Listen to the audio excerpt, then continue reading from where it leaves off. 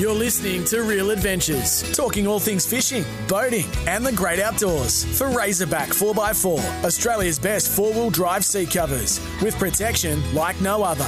And Club Marine. Need insurance for your boat or jet ski? Discover why boating's just better with Club Marine.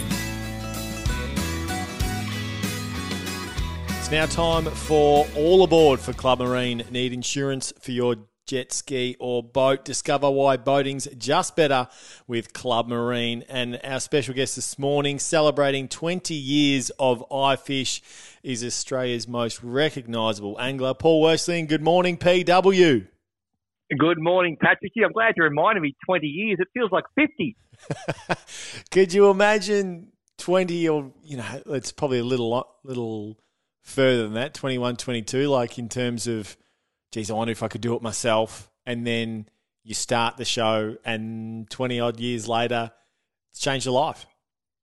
Look, it is absolutely incredible. As a little boy growing up, you dreamt of playing footy, I assume, and I just dreamt of having a fishing TV show and just being recognised as something I loved. And I would have been happy with 20 seconds of fishing television. If you had said, I'll give you 20 seconds on TV, I would have taken it with both hands. So 20 years, man, what a journey. And I have been reminiscing. There's been some very, very good times, some tough times as well. But, man, it's been a fun journey.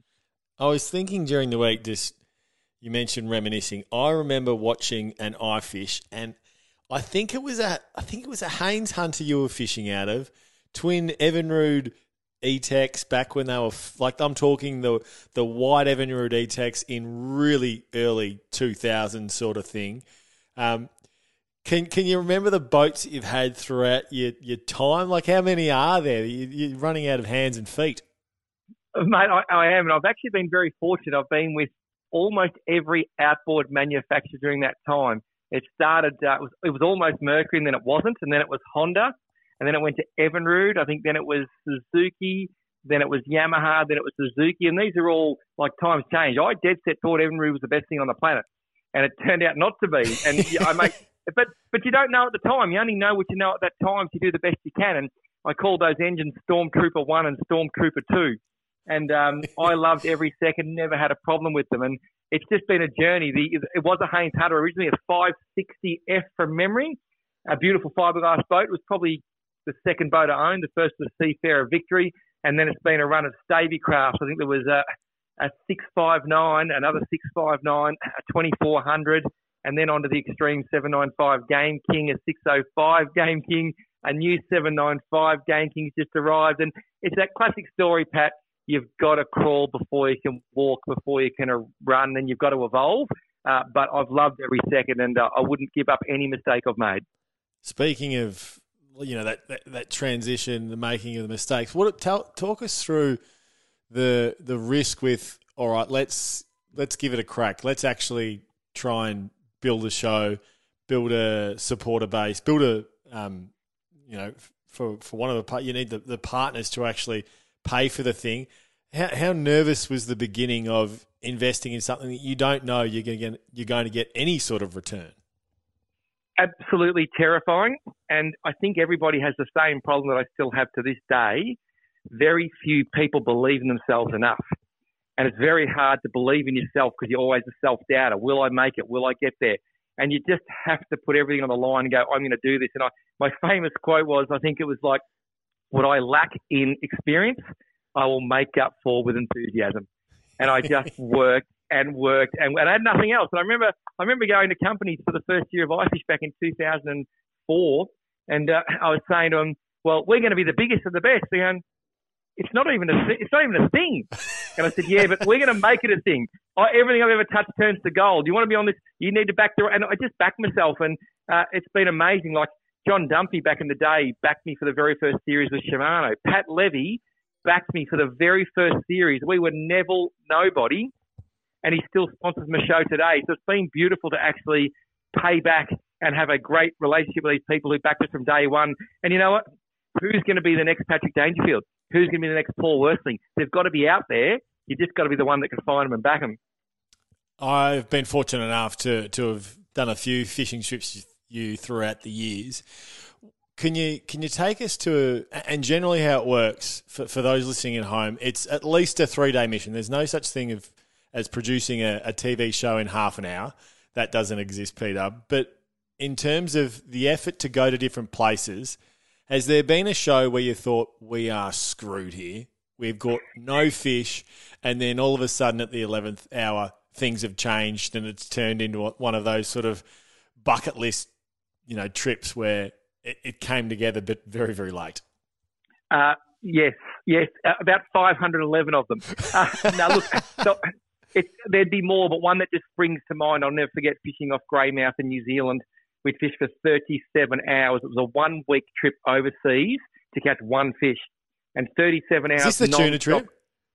It is, mate. It's yes, the tuna I remember this episode, yeah. Oh, so 37 hours. I hadn't slept. I was sat in the chair. I was having V's and Red Bulls, and I think the Deckies were having something else. And my producer at the time walked up, and he said to me, Paul, what's plan B? And I said, mate, there is no plan B. We need to catch this fish. And after 45 hours, we were done. And literally, we saw the arch on the sounder at 40 metres, put styrofoam inside the blue grenadier baits to make them swim and float more naturally. I'd hidden my hooks inside the bait. I'd done everything I could, and this fish literally ate the bait on the sounder, just like a show that would come later, the tuna shows in America. Ate off the sounder. That fish went 605 pounds. Was the most famous fish in the world for a week. It was on every country in the world. I did a live cross from Singapore a week later, and it was just one of those things that went from absolute zero to absolute hero within 1 second. And that's why you just got to keep backing yourself. And if you keep trying, eventually even peanuts like me might come from. The evolution of the show has clearly been the family element for you, and Jet's grown up on TV. Whether that's a good, bad or indifferent thing, that's just been his life. How's that been with the family dynamic of, you go on the trips and then you come home and then managing school now, and clearly he's got a huge passion for fishing? His passion for fishing makes me look like I don't care about it. It's frustrating because he just never stops talking fishing, which is a beautiful thing. And an interesting thing happened in Tassie over the holidays. Apart from fishing 28 times a day for 30 days, he actually overstepped his dad. He's now over 6 foot tall and taller than me. So that dynamic's changed too. But it's been a beautiful thing to be able to actually enjoy something as a family, travel the world and live that together. I think it's probably the best blessing we could have ever had. And we've always said if TV ever ruins our family dynamic, or we ever end up with a family we're not happy with because of the pressures of the outside world, we'll walk away tomorrow. And that hasn't happened yet. If it ever does, we'll be gone. But it's actually been really nice. We're blessed.